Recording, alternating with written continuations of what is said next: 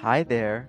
Hello, there he is again. Wait, Erica, you have to know, everyone has to know that David always starts off with like, hi there. Like, he just like Every walks single in, time. like no one's around. Yeah, so it's hello. It's like ASMR with that very sensitive microphone, just 100, yeah. whispering, Exactly. making like weird mouth sounds. This is that kind of podcast. This is that kind of show, you know. It's Jersey. Good. I knew I was walking into something that I was going to regret later, and clearly I was right. Strap in.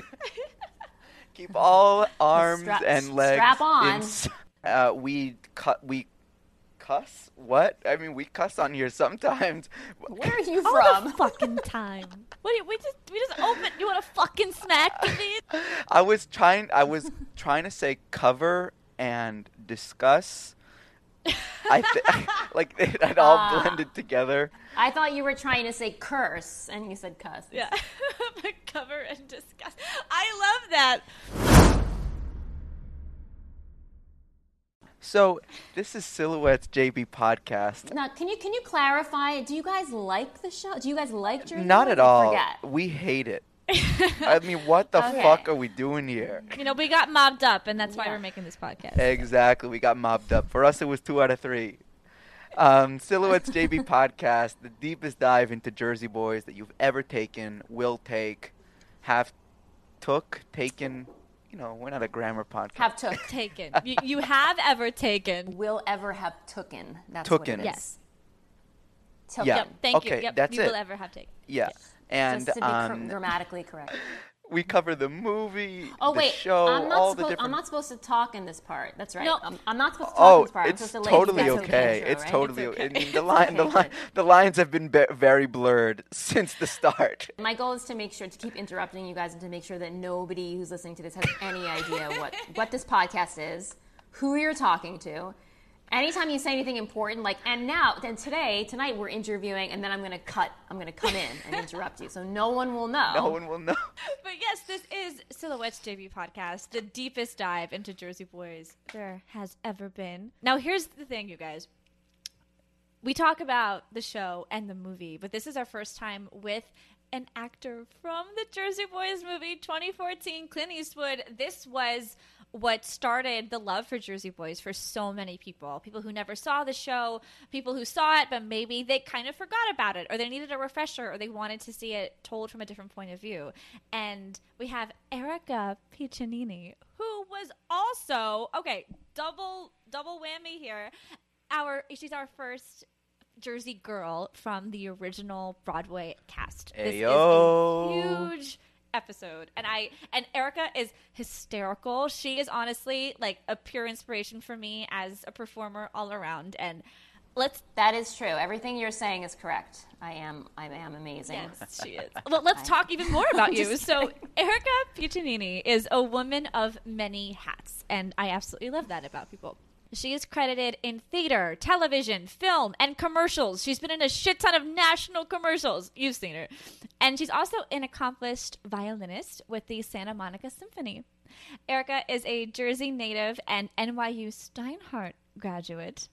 She originated the role of Lorraine in Jersey Boys on Broadway from 2005 to 2008. She played Louisa in The Fantastics at 3 theaters and performed in what we need to see, David and I from Florida, Palm Beach, a screwball comedy, sounds freaking hilarious, and Private Fittings at La Jolla. Erica is no stranger to La Jolla, which is awesome. David, keep talking about our wonderful Yeah, guest. she's been all over the screen, the stage. You've seen her in episodes of Mad Men, NCIS, The Good Wife, Lie to Me, Criminal Minds, and more. All the sun and the moon and the stars roll on into one. All right. She's the lead in a killer short film, Zelos. So good. You've seen her in national commercials and on social media. I mean, her Instagram is hysterical. It's incredible. These comedy sketches that she comes up with, we She's can't. a fucking genius. Yeah, we can't express how excited we are to get to know this jack of all trades, wearer of many hats. Please welcome Erica Piccinini. Wow, you guys, you made me sound so good. I think I'm done. I think I want to get off this.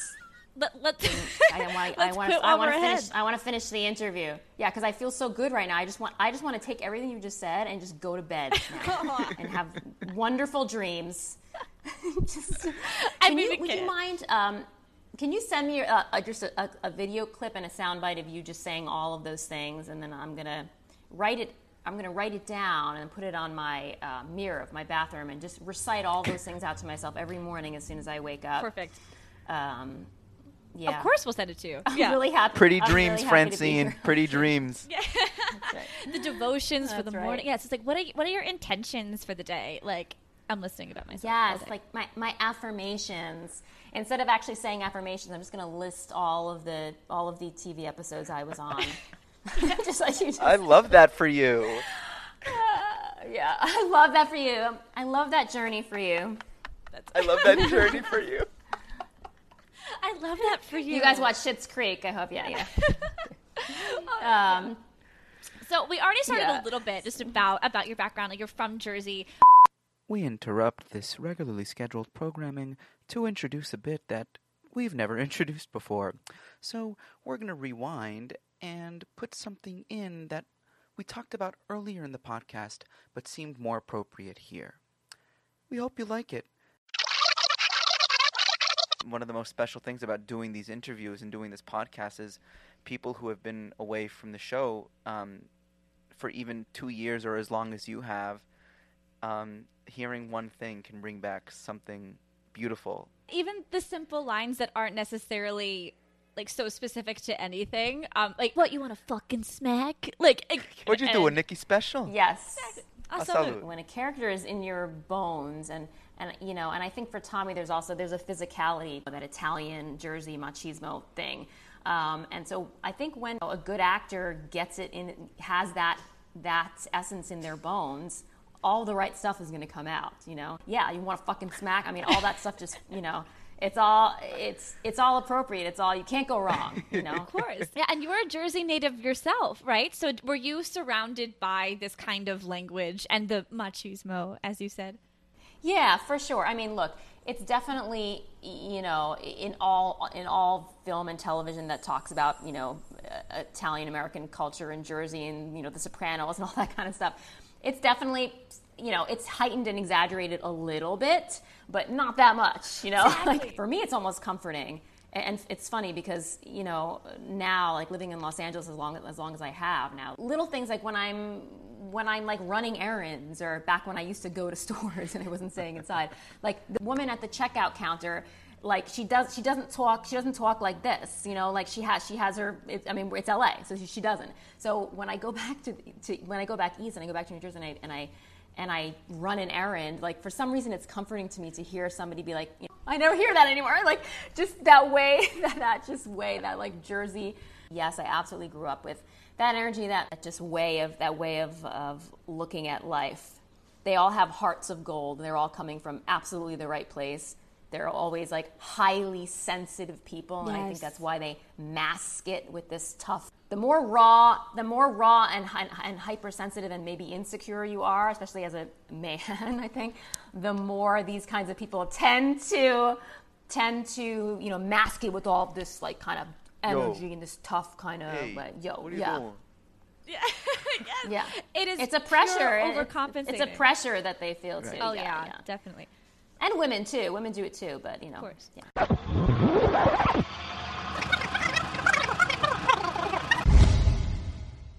What's amazing is you are first generation American. Your parents are both from Italy. So what's it like being the first generation? I'm third, so I major props to you. I don't speak Italian. I need to. You do.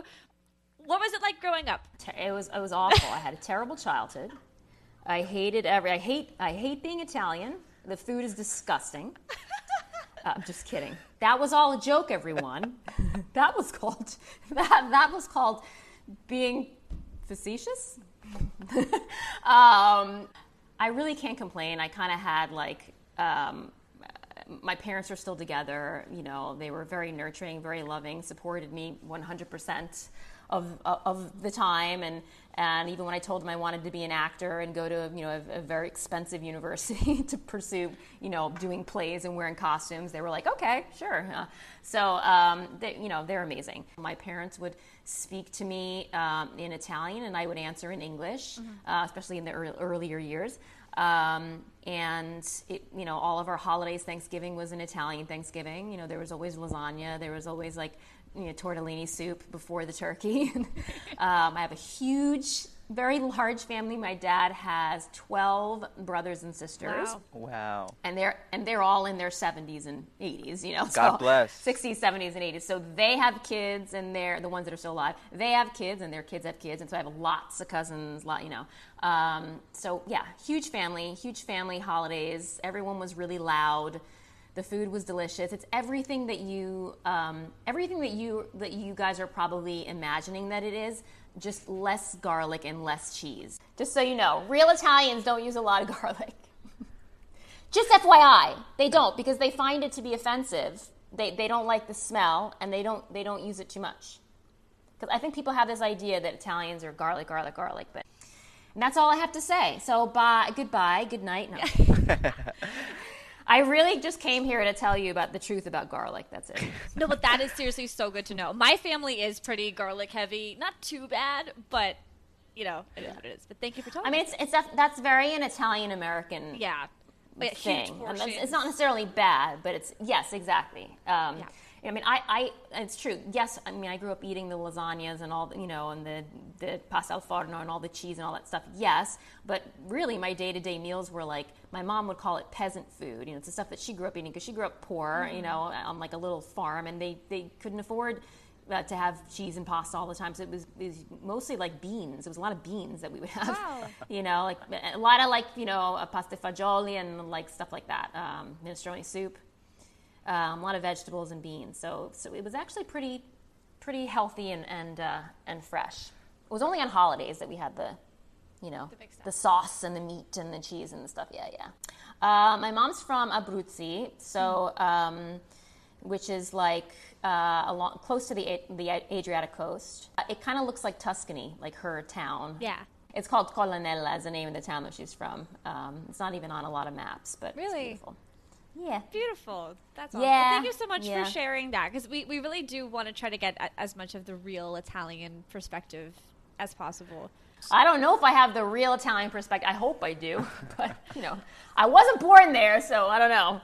I'll do my best. I definitely have the culture. Would you give Italian lessons? I've been trying for years to actually sit down and learn. I don't think that I have the chops to teach Italian.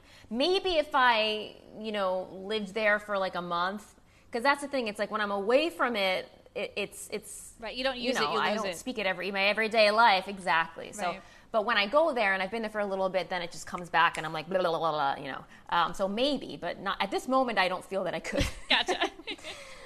I also don't want to, Gia. I don't want to teach you Italian. I don't have time. Who the fuck has time?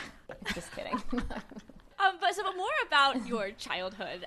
So you play the violin. How did you get into it? I would think I was in 3rd grade when I started. I adore it. It's a very hard instrument to play. It requires a lot of coordination, and intonation is very difficult, because it's all up to you. Right. I still struggle with intonation. I started very, very young, and I that was really my passion for a while. I mean, I always sang and made up little plays and, reenacted things in my bedroom. But it wasn't until I was about 12 years old that I actually decided I wanted to do theater. Up until then, I was all about violin, and I attended a lot of like chamber music workshops over the summer, and I wanted to be a chamber musician. I wanted to be a professional violinist. And then I did Into the Woods in junior high, and I played the witch, which was directed by my very first and closest old friend, Alex Gemignani, who's a Broadway star now. Oh, big and time. He's, he's a teaching artist, and he directs and music directs. So we went to school together. We went to nursery school together. We were literally in diapers. And I just loved it. I had so much fun. I loved the audience reaction. And I think my parents were a little, not disappointed, but they were a little like, really? Because I think they enjoyed sort of like telling their friends and other family members that I wanted to be a violinist. There was something so classy about it, you know? And then when all of a sudden I wanted to be an actor, I think to them it seemed more risky. Maybe they were like more worried about me. So they were supportive right away, but they were more cautious. Right, you know, of I course. think they were a little bit like, okay. But yeah, I kept with it.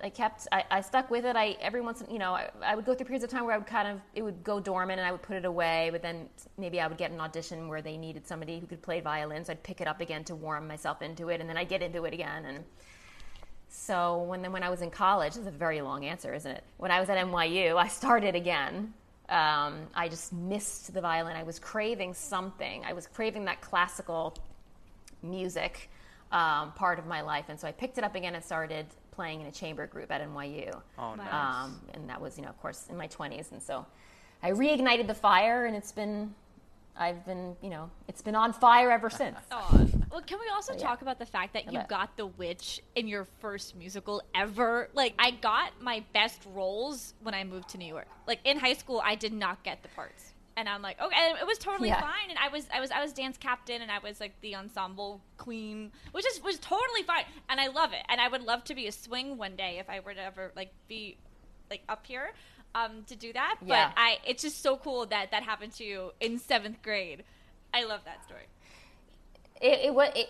Thank you. I mean, it was fun. I mean, I was 12. I don't know what the competition was at that point, but I thank you. I appreciate you saying that. You have to be a workhorse. You have to be all about, your teammates, especially theater, it's a team effort. Yes. It's, so it's about the other person. It's always about the other person in the scene. It's not about you, and so it's easy to get wrapped up in that, of course, because you love the attention and you love the applause and all that stuff. But when you start getting smaller roles and supporting the story, that's when your love of acting really starts to ignite. Playing in a second violin in a large orchestra and being a not huge part in an ensemble cast of something, it's the same thing. It's like you're not the star of the show. You need to listen to everybody. You need to listen to the other musicians. You need to listen to how you fit in. It's ensemble art. It's an important skill to have.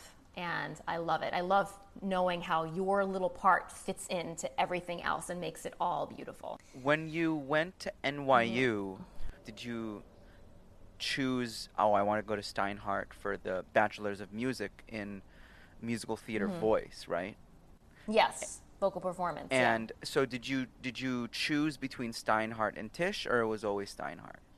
Yeah, I mean, briefly. I visited both, and I just remember... Steinhardt was a little more music focused, and at the time, that's kind of where my heart was at. The vocal aspect of it, and also the main reason was it just felt like Steinhardt just felt a little smaller, a little more nurturing. I was maybe a little bit intimidated or just. In Tisch, because it was kind of more this environment of like, they put you in a studio and you just work, and maybe that would have been better. I don't know. I mean, I had a great experience at Steinhardt, but the main deciding factor was my audition for NYU, because at the time I think I was really into Boston Conservatory, because I think I read the pamphlet and fell in love. This was back when we weren't looking at online things. We were I had a physical pamphlet that I was rifling through the pages and seeing pictures of actors and stuff, and I was like, oh my God, this looks amazing. And a few other schools that I was in, Ithaca I was into.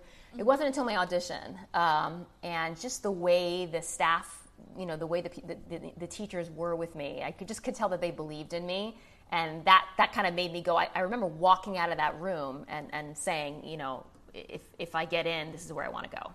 Boom. So that was a deciding factor for me. Yes, and for anyone listening out there who's not exactly sure where they want to go, especially during COVID time, you always end up where you're supposed to be. So you graduate from NYU, and how much time is it between graduation and Jersey Boys? It was 5 years. 5 years, which at the time felt like a very, very long time. Of course, in that time, I was working constantly, but just doing commercials, and I was working constantly. I sound like such a jerk, but I was. Doing commercials. Hashtag blessed. That was hard. I was hard on myself about that. I remember because a lot of my peers were already in stuff. Some of my classmates were already on Broadway even before they graduated. So I put a lot of pressure on myself. I think to get there, and I worked really, really, really hard. It was very important to me. But yeah, it was 5 years. And I will say, though, the benefit of that, I think, is that I was very prepared for it. You know what I mean? Yes. Like, I knew how to prepare. I knew how to take care of myself during the run of a show. It didn't feel foreign to me. So I think maybe I needed 5 years of practice before I got on the big stage. Had you been in for final callbacks or big auditions for any Broadway before Jersey Boys? Yes, a lot. Yeah, a lot of different shows. Yeah, for sure. That's where you kind of learn. You sort of train yourself to kind of go in, pour your heart out, and then walk out and be like, okay, what am I having for lunch? Like, you literally have to learn to kind of, it's hard to do that sometimes, but, because a lot of times it's going to be no and it's not going to happen. And so you just need to be able to kind of move on right after that. And I got very good at that, I will say. Because I had to. Yeah. But yes, there were a lot of final callbacks for lots of Wicked. I mean, I remember a lot of different ones that came close and then didn't happen. I remember going in for a callback and singing Popular, Oh, wow. And I remember not knowing the song because it was a new show, and learning Popular from scratch, and that kind of stuff. And yeah, it's there were a lot of final callbacks, but I'm grateful for all that because, again, it taught me. I think it's the reason why I'm not insane. Absolutely. Yes, timing is everything. Family is everything. Timing's everything. And you did it. And you opened a Broadway show. So imagine that opportunity too. You did it. So you had your equity card, I would think, by the time you had your Jersey Boys audition. How did you hear about it? My agents. That was it. My agents, they gave me. I had an appointment. It was just like every other audition. And it was and I was going to audition for Des McAnuff, and I had worked with him before, so that was a little thing too, that I knew I'd worked with him before, and I don't remember if they asked for me specifically. I think they did, because yes, they did. They asked for me specifically because they remembered me from private fittings and from some of the stuff that I'd done at La Jolla, and I just remember I had a really good audition for private fittings to replace an actress who had to leave. She got another job or something and she had to leave, to replace her temporarily, like she was going on a leave or whatever. And it was a really great audition, and that was my first time I ever met Des, and I just remember it was like one of those things where we had chemistry, and I could tell that he really believed in me, and I think he kind of put me in the back of his mind. He wanted to use me for something, so I think that was what happened. They brought me in for that. Then I auditioned for Lorraine right away. That was my... Oh, wow. Amazing. Yeah. So you were called in. Yeah. For and I was called in for, I remember I sang this song called The Boy I Love, which is, I think, from the, right? It's He's sure is the boy I've been dreaming of, but he's the boy I love. That one, from the 50s or 60s or whatever. Because they wanted a 60s song. Love that song. Yeah. How long was the audition? It's like you walk in, who was there? Des was there, and I think Ron was there, at least for the callback. And I know I had a callback with Sergio, our choreographer, because a private session with him, because he just wanted to see me move, because I was nervous about that. He wanted to know that I could strut around, especially for the opening number. Oh, what a night, with the three women, female dancers. And of course, since then, the choreography has become a lot more dance heavy. But when we started, they really didn't. I mean, we weren't really primarily dancers. You know, we were primarily singers and actors who could move. And then as the show has evolved, they started to hire more actresses who could really dance, and the choreography got a little more challenging, I think. But for my audition, it was basically just strutting and posing. Yeah. You were the solo rap singer in Ce Soir Là, right? Yes. That's right. Yes. I had to hone my French and my sexy voice skills. Yeah. I loved saying that line, by the way. And I remember looking at the French and being like, what am I, mais qu'est-ce que le temps? What? I mean, I remember reading it.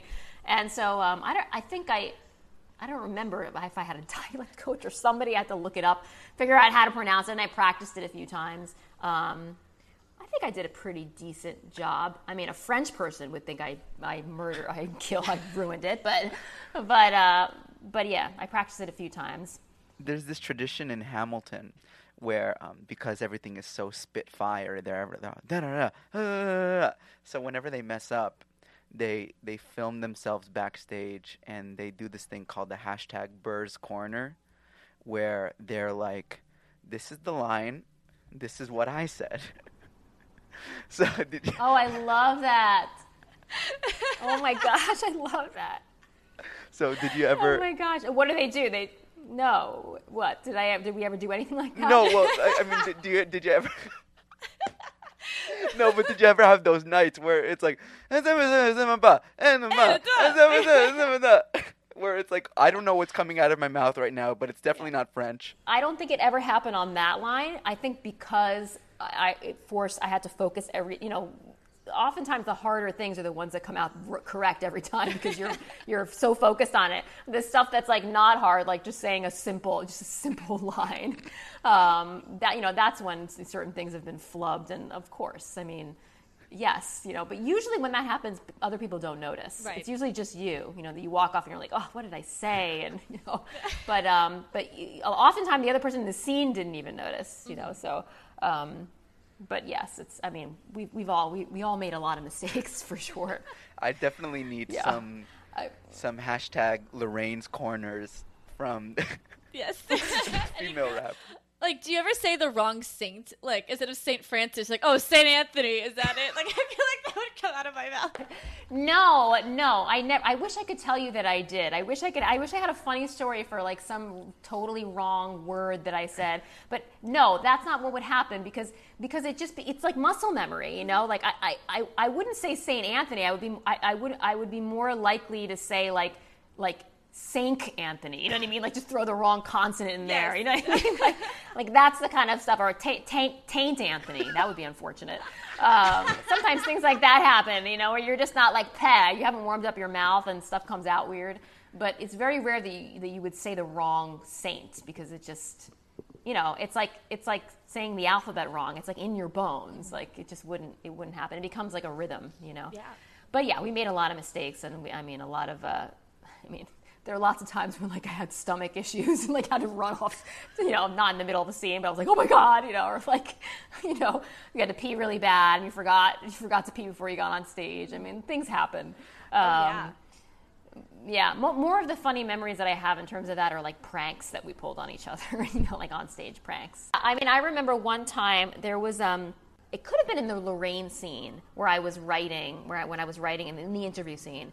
But somebody had put, now of course nowadays, let me preface this, even though it was only like 10 or 12 years ago, this probably would so not be okay. But somebody had put like pornographic images in there, like nude photos or something, I forget what it was, from a magazine or something, or they drew, this is how bad my memory is, or they drew like penises or something in the notepad. It was that kind of stuff, so that when I would flip it open, I would just see like just a bunch of dicks, like while I'm trying to focus. It was that kind of stuff that, that we would, those are the kind of pranks we'd pull on each other, which are so fun. I mean, in theater school you learn like every character should have a backstory and all that stuff, and you can't just stand there and stare off into space. But there are some scenes where people's backs would be to the audience. Right. Like, for example, there was one scene where I was playing one of my and others characters, and I was like a waitress, and I was facing the audience, but But Titus Burgess had his back to the audience, and he was facing me, sitting in a chair. He was like a patron at the diner with his back to the audience. Oh, this was in the second act. Yes.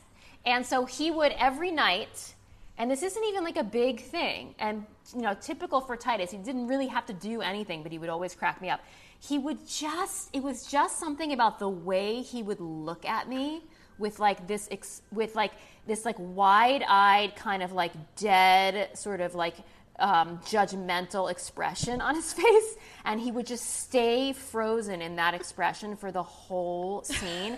And I don't know if he was trying to be funny or what, but the whole time I just remember I would just be trying not to laugh, trying to he would, or his expression would change in just the slightest of ways that would just, only Titus can do that. He would just move his head in a certain way or do something with his he would look up or something, and then I would just die. Those are the kind of things that I'll never forget. As a matter of fact, I was just reminding him of that recently when we were talking on the phone. I was like, remember when you would stare at me? And he'd be like, yes. Yeah, he doesn't have to do anything. He just is funny. And he can also be heartbreaking. Oh my gosh. Yeah. They have their own pranks at New World Stages that they do too. There's this. So in the second act, when when Bob and Frankie are in the recording studio singing, oh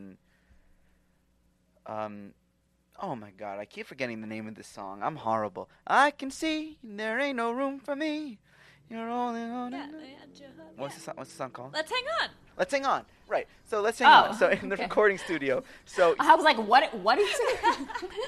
So I don't know. I'm not familiar with the show. I don't know what you're talking about. Yeah. So this is actually that's from Mamma Mia.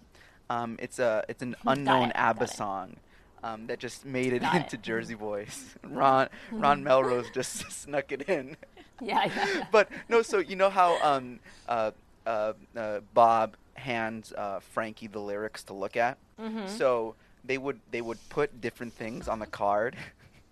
So they would put there's this one guy who's not at New World Stages anymore, but on the claim check that night, on the lyrics in the recording studio, on everything that they could have put, they put a picture. I think it was a shirtless picture of this guy.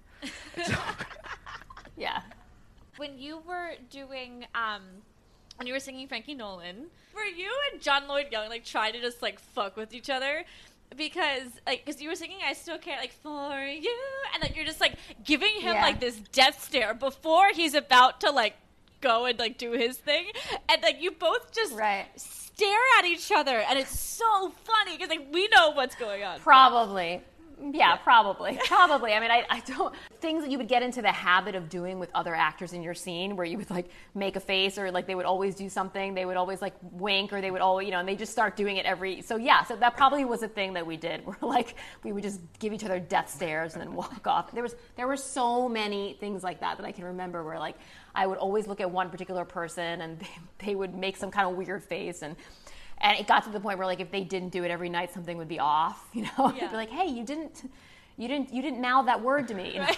Just when you're doing something, 8 shows a week for years, and that you get into those kind of fun rhythms, and it just adds to the joy of it. It really does. Yeah.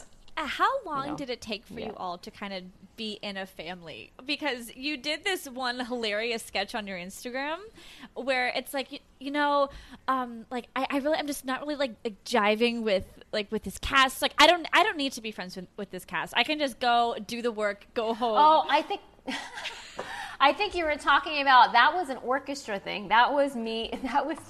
I've never had this experience actually in a play in theater. But yes, that was me rehearsing with the symphony, and I think I don't know. It was I was feeling socially awkward because it was everyone already knew each other, and a lot of people were older than me, or they were people who had knew each other from LA Phil or whatever, and I was just kind of this oddball, feeling socially awkward, and so yeah, that was a social awkwardness that happened in Symphony, where I was making that joke. I was I don't need to be friends with these people. I'm just there to work.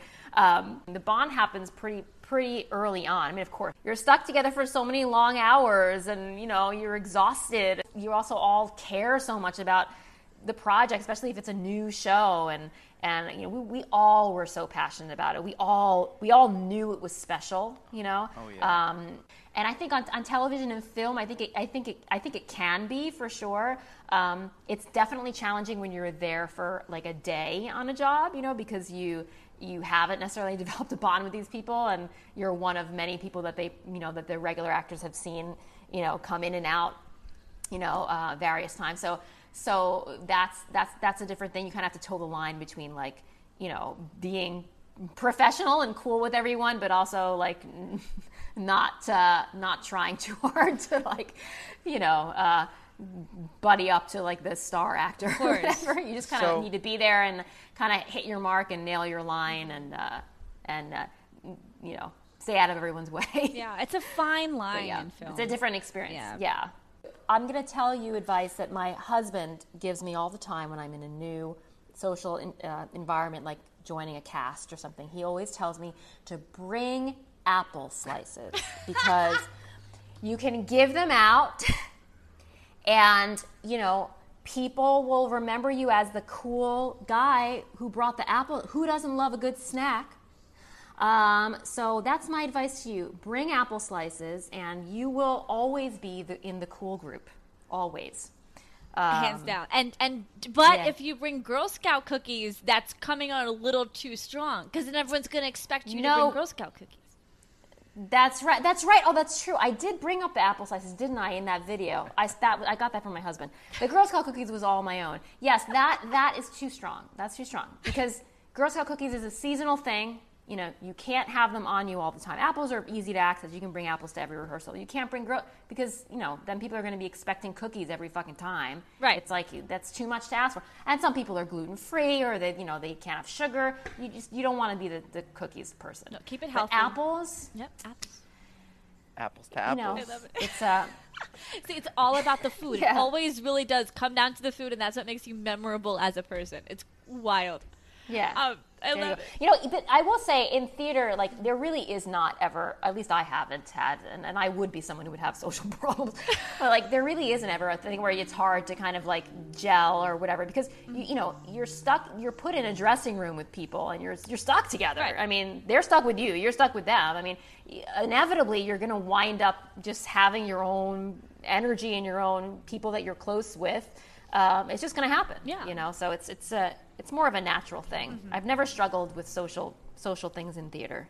What was it like working with Richard Hester and Ron Melrose and Des? Like that whole creative team. Was that ever intimidating? No. I mean, no. I never really felt intimidated. I mean, certainly.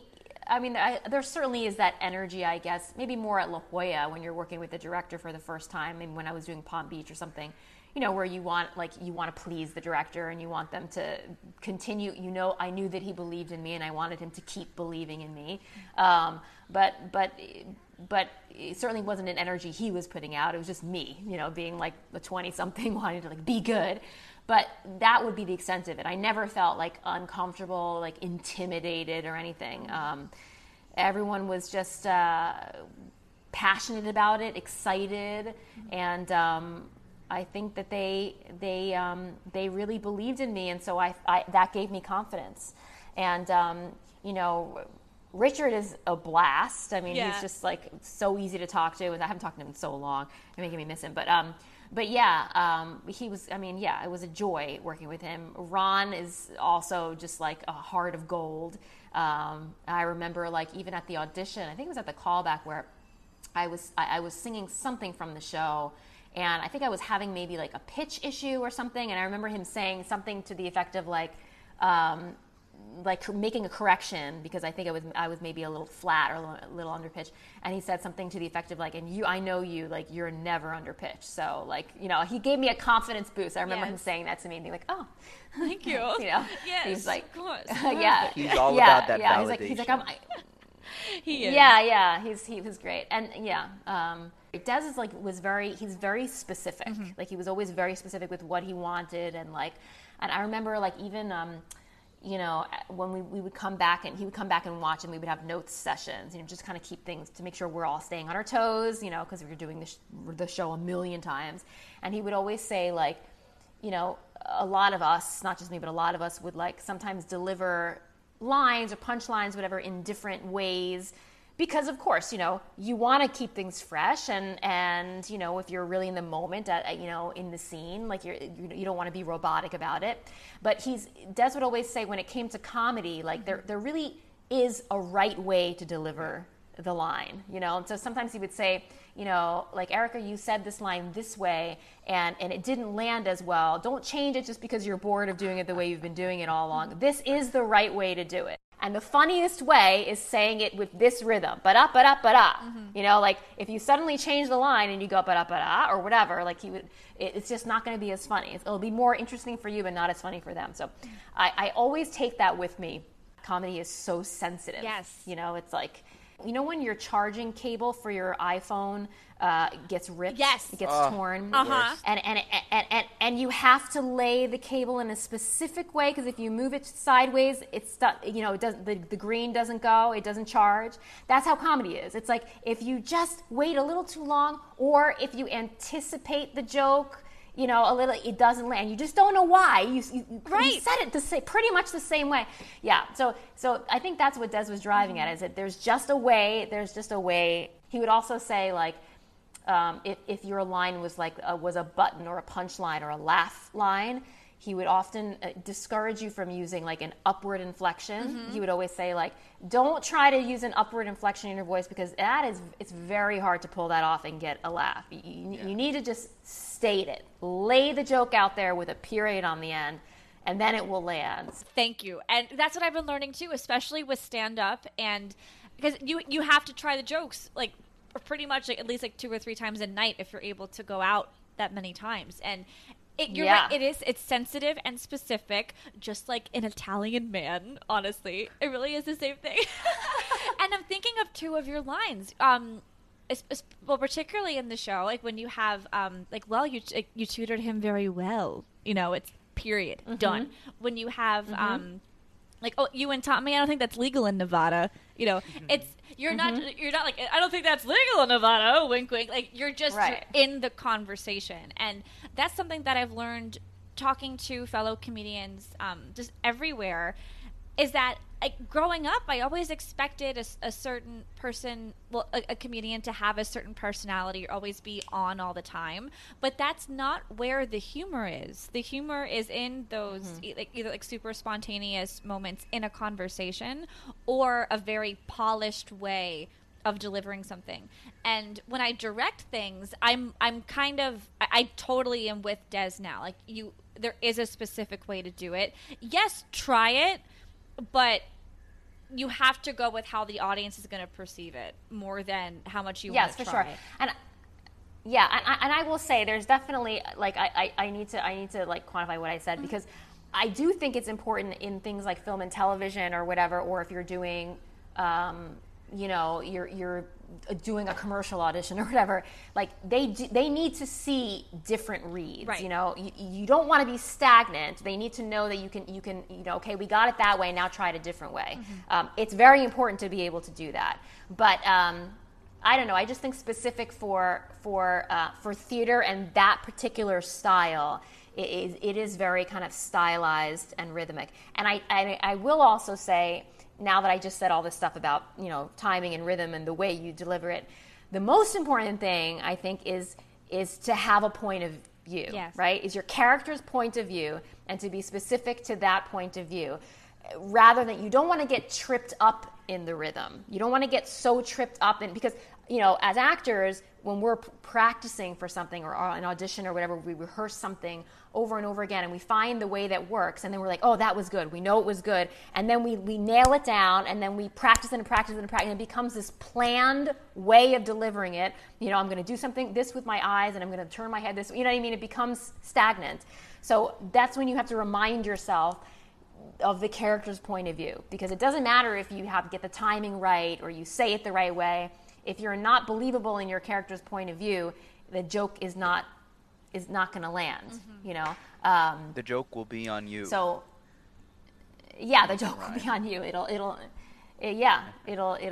be flat. Like the whole thing, like you and Tommy, I don't think that's legal in Nevada. You know, it's like when you say that line, I had to say that line 1,000,000 times. And some nights it would get a big laugh. Some nights it would get a chuckle. Some nights it would just nothing. Mm-hmm. And the nights that it got nothing would be, you know, nights where you know, maybe I just wasn't 100% committed to my point of view in that moment. What I meant by the line, I just said the rhythm of the line, and so it didn't. Mm-hmm. It just didn't land. It didn't land with people. Right. Yeah. It's always your fault. It's never the audience's fault. And then I would go off stage and be like, "What did I do differently? What was it?" You know, It's always about just having the point of view, having that point of view, and just committing to it. Yes, point of view. Yeah. Other people we've talked to have said that, you know, when putting the show up, that they'll want to try it. They'll want to try a move or a line a specific way, and Danny Austin or Ron or Richard will be like, "No, do it this way." Okay, but I want to do it this way. Okay, do it that way. See what happens. Like, try it. Like, not Right. like in a threatening way. Like, try it, and then they'll do Yeah. it, and it won't get that same effect, and they'll be like, "I told you so." You know. But exactly. But you need to have that freedom to try something, and that's what makes a great director too. But with Des, it seems like he was very open, but at the same time he'll be like, "But trust me on this. Do it this way." Like, is that kind of how it was? Yeah. I mean, it certainly didn't feel like he was too rigid in any way, but I would say he's definitely more a director of, like, he knows how it needs to be, and he knows that that's the best way. That's the best way to do it. That's how we designed it and tested it, so it totally makes sense. Yeah, well, I mean that's part of why his vision for it was so great, because, like, that's the way he's very specific. You know, everything about him, about the way he crafts, you know, a show, the way he sees it visually. Like, you know, one of the coolest things about the show, you know, just putting aside the story, is just the transitions. You know, like how he would have actors moving furniture, and it's just like all of a sudden there's no dead moment where, like, all of a sudden, you know, you're looking at a scrim or something, and then it's the new scene. You know, it's just that smoothness, that timing. We spent a lot of time just practicing those transitions over and over and over again, because, you know, you had a certain amount of time to get it done. Maybe we would be too slow, or we would get tripped up, or we would try, you know, two actors would bump into each other. We had to figure out how to, right? So it was a lot of that. It wasn't just like the scene, the acting. It was a lot of just like going back and forth and running the transitions over and over and over again. And that was part of his method too. It's just having it be just quick, specific. You go here, boom, boom, boom. That's how it works. Trust me, that's how it works. You know, that was his way. Yeah. So, being part of the original Broadway cast, you get to do all the morning shows and the press and all of that. So, what's that like? You know, performing on all those shows and, you know, doing the press. How early do you have to get up, doing all that? Yeah, we did a few. I mean, a lot of those things were just the boys, right? So a lot of those things were just the Four Seasons. But there were a few that the full cast did. Like anytime they wanted the Who Loves You or whatever. I think we did a GM. We had a Good Morning America one time. We did Letterman. We did a few. Well, that's not a morning show, but yeah, because it's mostly just you get there and it's like a rehearsal day. I would almost look forward to that, because when the show was we were already running the show. I would always say, and this is my thing when I say what I miss about theater the most, it's not being on the stage and performing. I miss rehearsing. Mm-hmm. That's my favorite thing, is to rehearse, because then you get to play, you get to figure it out, you get to, I mean, like, what actor doesn't love, like, getting a note from a director, okay, try this, and then taking that and going, oh, okay, and then you get to play, and you know what I mean? Like, that's the fun, is the rehearsing. Mm-hmm. So it would give us an opportunity to rehearse, because we'd have to come up with some kind of clean thing, snazzy thing to put together for the morning show, and we'd all get to rehearse again. You know, we'd all get together at 10 a.m. or whatever and rehearse for a day and nail it down. And then, yeah, I mean, it was fun. I loved it. You know, we would take a bus there, and it was all it was fun. Those kinds of things were usually more like out of body experiences for me. You know, like you're outside doing Good Morning America and it's cold out or whatever, and you're just like freezing, and like it's over in a second. You're like, I don't know what happened. I think it was good, you know. The Tonys was the same way, totally out of body, just like I was so excited. It was just like, I don't even remember. Like I remember walking out on the stage. I remember seeing the lights. I don't remember what I did. I don't know. I remember feeling like walking off and feeling like I almost like wasn't on my feet, like my feet didn't feel like they were really touching the ground. I mean, performers know what I'm talking about, that weird feeling. Absolutely. Yes. Yeah. Those kind of special performances, it was a lot of that for me. Yeah. So the Tony Awards, were you able to attend, or were you only there to perform? We were only there to perform. We attended up until the point that we performed, and then we had our own. It was great, actually. We had our own. We had our own party, So it was actually, I frankly preferred it the way we had it, because when you're sitting there at the show, it's cool. You're like, oh, I'm at the Tonys, but we were at the Tonys. We performed. You saw it. We were there. We saw everyone. We got dressed up. But, we didn't have to just sit there and watch. We could, have a party, right.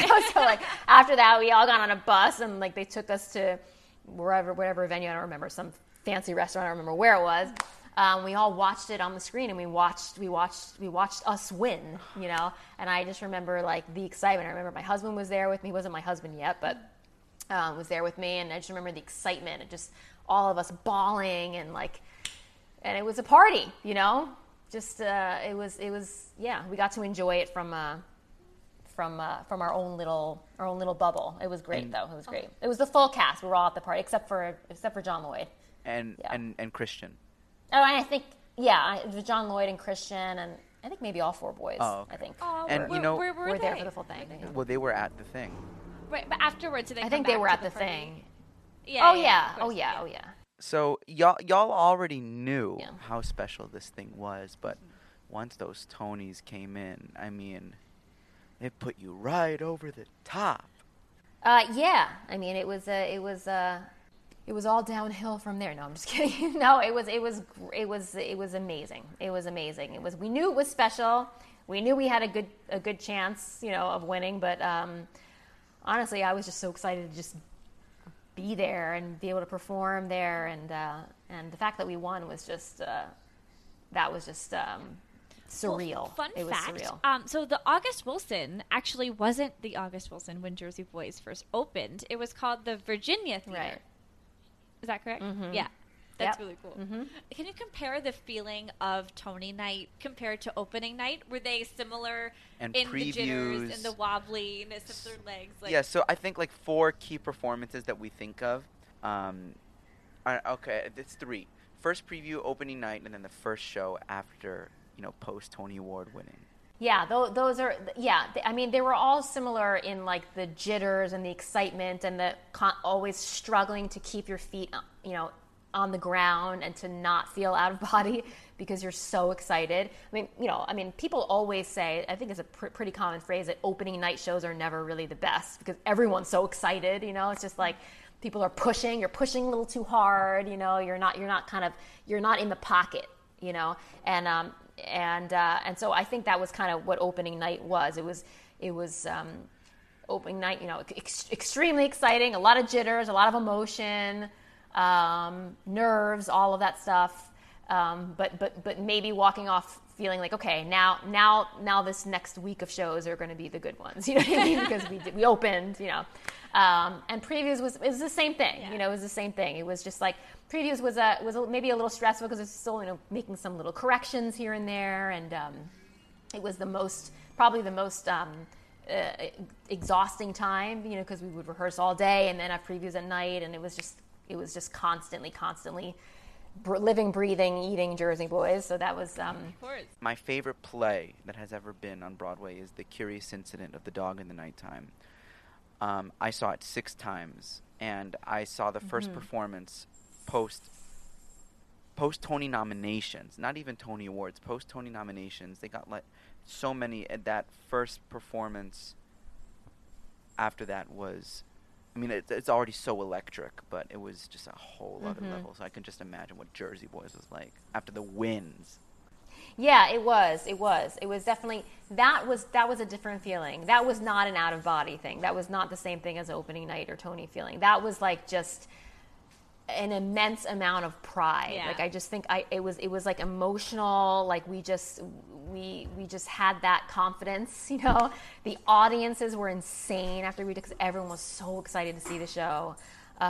So the audience were really hyped up, really loud, really responsive. You know when those kinds of audiences, those kinds of extra excited, just post Tony's audiences are the ones that they don't just laugh at the funny jokes. They like, in the serious moments, you hear people go, you hear like someone in the front row like verbalize an emotional sound that's not a laugh. That's the special stuff. When you hear someone in the front row, like you hear them kind of go, or, things like that. Those are the kind of audiences we had like right after the Tonys. Yeah, that's the best. That was the best. That will snap you right into it, even if you're like feeling a little off or not. Maybe you're, whatever. Everyone has off nights. You'll hear something like that, and all of a sudden you almost feel bad. All of a sudden you're like, this is very important to this audience. Like, how dare I commit? Well, it's an instant connection, like right back to where you have to be. And so with all of talking about just like different performances, this goes back to knowing how to take care of yourself. So if it were me, at least like in high school, whenever when it was Hell Week for the show, that was the only thing I could think about. I would like get sick to my stomach if I just thinking about everything, making sure I'm not going to mess up. Oh my God, like on Smash, at the end of the first season, they're in tech out of town. And sorry for interrupting, but this like you're talking about like this is the only thing you can think about. So Catherine McPhee's character Karen, she was proposed to during tech out of town, and she was like, so he gets down on one knee, and it was already a rocky relationship to begin with, and he's like, will you marry me? And she's like, I'm in tech. It's so true, and I feel like just with women too, like we have shit to do. Like yes, there's always so many different things going around for everybody, women, men, whoever. But it's just so it's comforting to know that like no matter how crazy it is, like it's your job, you'll be fine, you'll get it done, and I think it's really important to work out. And speaking of proposals, this is huge. We didn't know this. You were proposed to on stage after. Yes. Yeah, after a show. Yes. So this was it was one of the nights that we were doing donations for Broadway Cares, and Christian was on stage. We were doing it for I think it was a couple weeks or something. At the end of the show, talking to the audience with his mic and asking for donations, whatever. And then little did I know that through the whole second act, my husband he was hiding like down, in the like where close to like where the lighting people are, down like where our wig rooms are, and he was hiding there in his tux, waiting to come on stage to propose to me. I had no idea he was even there. I was like getting ready to meet him, like him and his friends, after the show at a bar. I had no idea he was even at the show. Turns out his parents were there, my parents were there. They were in the back of the audience, and yeah, he proposed to me. And I remember thinking, like, when he walked on stage, I remember thinking, like, I saw him and my first thought is, I know that person. Because I was so not expecting, I didn't even think, like, what's my husband doing here? Like, or my boyfriend at the time doing here. I was just thinking, like, I know that person. And then all of a sudden I'm like, someone in tux. That's my boyfriend. Like, that's Andrew. Yeah, it was amazing. And that was another moment where I remember when he got on his knee, that was the moment that I realized what was happening. And I heard people in the front row of the audience go, oh, because it was like we all collectively, me and all of them, realized that this was a proposal, It was so great. It was so great. And, and then the whole, of course, the producers and everyone of the show, like, had to be okay, like he had to okay it with all of them. And they were all just so cool about it. Our stage manager was, backstage with champagne, and it was just, it was an amazing night. I mean, that's another reason why this show is just like so close to my heart. So many good memories. It was such a great time, such a fun time, in my life. And then I went through a whole period of like being in a Broadway show while planning a wedding. And yeah, oh my gosh, what was that like? It was awesome. Well, you had an ad in the Times for your wedding too, which is awesome. Yeah, I don't remember how that happened. It was like I don't remember how we made it into the Times. I don't know. My husband's here. I should probably ask him. I don't remember. I just remember thinking it was a cool thing. What was it like doing what would end up being a long-running role in a long-running show? Yeah, you were there for 3 years. It was an incredible time in my life. I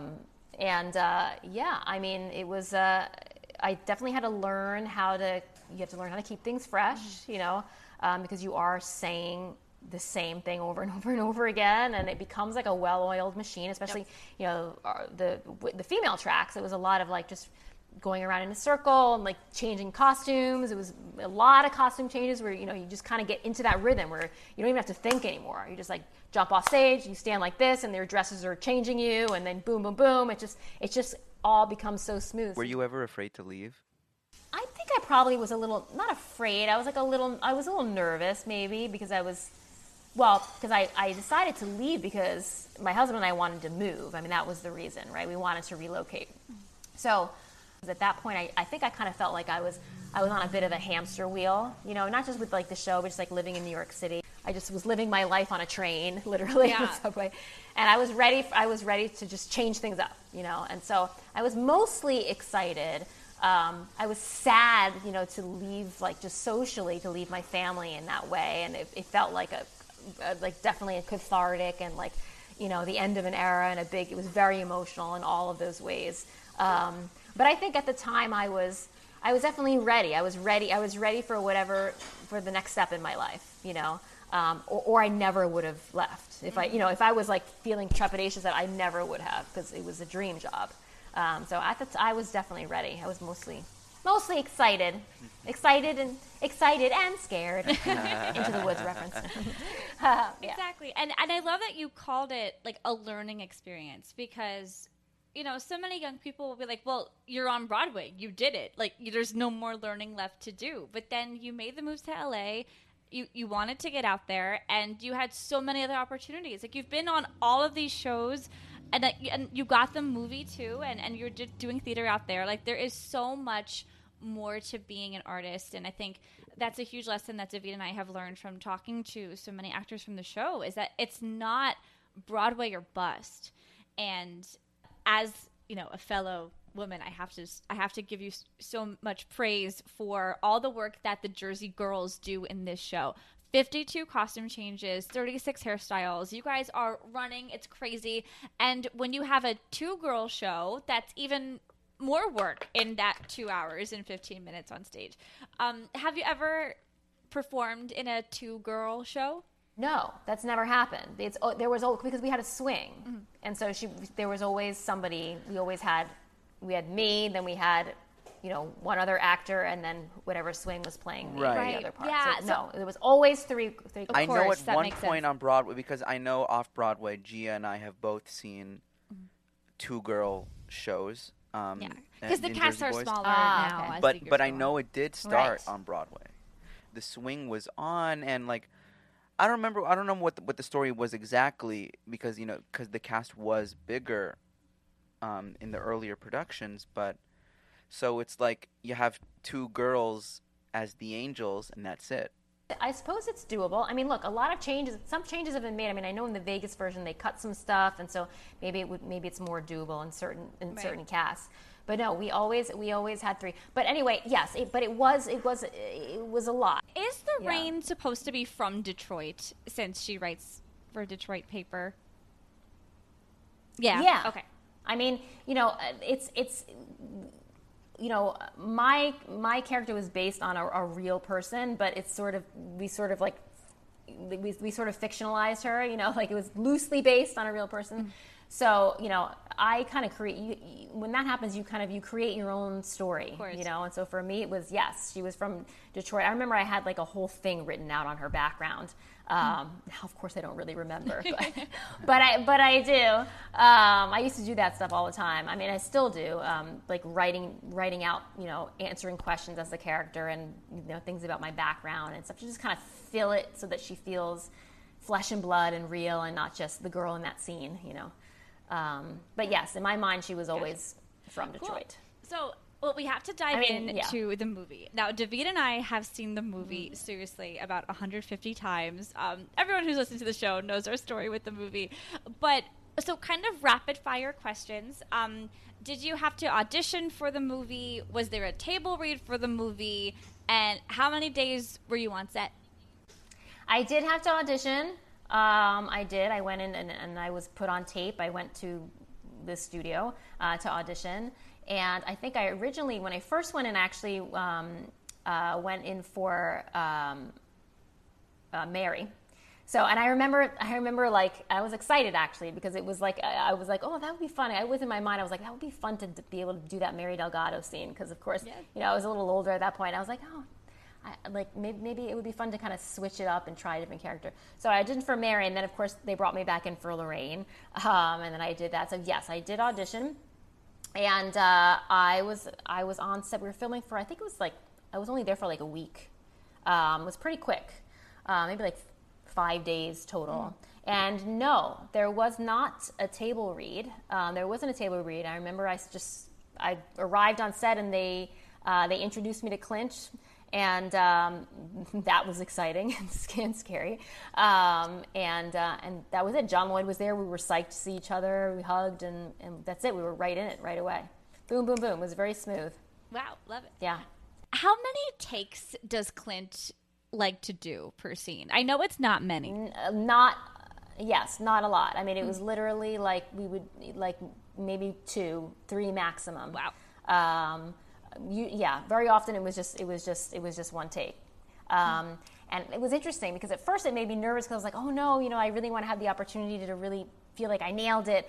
But then, he kind of makes you realize like that once you start trying to add stuff and do different things, you're probably just taking away from it anyway. And I think he just felt like we knew these characters, we had them in our bones, and like the fresh one, the first one is very often the best one. So I just like went with it and trusted him, and it was and it's good in a way because it's like saves a lot of time. Yeah, and you're not there for a million hours. It was also really, really hot in those rooms because you can't put the AC on, and it was like in the middle of summer. So I was like dripping sweat. I just remember that. I was like, they kept like dabbing me. Like even now when I watch the my scene with Tawny. I was just thinking the whole time about like how hot I was. Yes, and like your turtleneck dress. Yeah, I couldn't imagine how hot you were. And the wig too. Was that a wig or was that your hair? Yeah, it was that was a wig. It was my hair, and they added in pieces. Okay. I think is what it was. I was like, that is her hair color. Like that'd be so cool. It was just like relaxed. Yeah, it was my hair, and they just added in like to make it more full and like. That's a wig, bitch. Yeah. Well, what I really appreciate and love about the movie is that it really does pull the curtain back and tells the story. So when you were on set, did you recognize that the tone, not that the tone shifted, but the speed was going to be a lot different? Was that something that you noticed on set, or did you really like take it all in when you watched it at the premiere? No, I noticed that the speed was different, because you can sort of take a little more time in film, it's not so much about like musical beats and like that energy of live theater. So you can kind of like, you can just sort of, the camera's right there. So you can just kind of think the thought, you can take your time. And so it felt more relaxed. And also it did feel a little, it is odd doing a show that you're used to having that theater energy and suddenly pulling it back to like this, this film energy, right, where it's like, you have to be a lot smaller and you don't have to project as much and all that stuff. In a way, it was freeing too, though, because it allowed me to kind of really zero in on like the energy between Lorraine and Frankie, and Lorraine and Tommy, and not having to worry so much about like all of the sort of technical stuff and being big and whatever, projecting my voice. But I remember being told quite a few times that even with my mic on stage that I was a little too soft. I remember hearing that a lot. Like, you speak a little louder, yeah. So it was good that I could whisper if I wanted to. So you find little ways that it's a little freeing in a way. Yeah. That's awesome. Well, this has been so Thank great. you so much, guys. Thank you so much for coming on. Thank you for talking about everything with us, and thank you for. I mean, you dropped the mic. That's literally what happened. Yeah. And we've been blessed to Literally. to have that experience a lot in the show, and you being our first original Broadway cast member in our first movie. I mean, what are you doing these days anyway? Who's doing anything these days? But no, of course, No, we but know, still. you're doing so many amazing sketches on your Instagram. Your WAP Parody. hysterical. Everyone The go best. check it out. Follow Erica Piccinini on Instagram. Where else can we find you? Well, definitely follow me on Instagram because then you'll find out any new upcoming projects that wind up happening. I will post about them. So that's the best way to do that. And I'm using that as my creative venue right now during this very, very strange time. So I'm having a blast on it, and it's such a great way for actors and musicians to express themselves and create content and still do your thing that you love to do and reach people without having to physically touch them. So yeah, I would just say follow me on the IG, Yeah. and you'll be updated on any and all good things that are coming. Go watch Zelos. It's a really, really good short film that she was in. It was fantastic. So well made. You were brilliant in it. Go watch Zelos. Go watch all her sketches. Watch the WAP video. Titus Burgess even reposted it too. So It's wonderful speaking to people who are like so passionate about the show, and that's what it's all about, to be able to reach people. And I'm so happy that we reached you. It means a lot to me. Yeah, keep doing what you're doing. And this was really fun. This was really fun. Thank you so much for listening, everyone. This was another episode of Silhouette's JB Podcast. Thank you so much, Erica Piccinini, for coming on, our first original Broadway cast member and our first movie cast member. This was such awesome. You are awesome people. Thank you. Listen to us wherever you can find podcasts, on Spotify, on Apple Podcasts, on Breaker, on Google Podcasts, everywhere with the sun and the moon and the stars all rolled into one. Okay? And thank you so much to Anchor.fm for sponsoring us, for hosting us, for pushing us so we can go over the top. Follow us on Instagram at SilhouettesJBPodcast _. Follow us on Facebook at SilhouettesJBPodcast. Join our Facebook group, Silhouettes JB Podcast Group. Or, you know what? Send us an email. Be old-fashioned. Send us an email, SilhouettesJBPodcast@gmail.com. Have a beautiful day, a beautiful night whenever you're listening to this. A salud.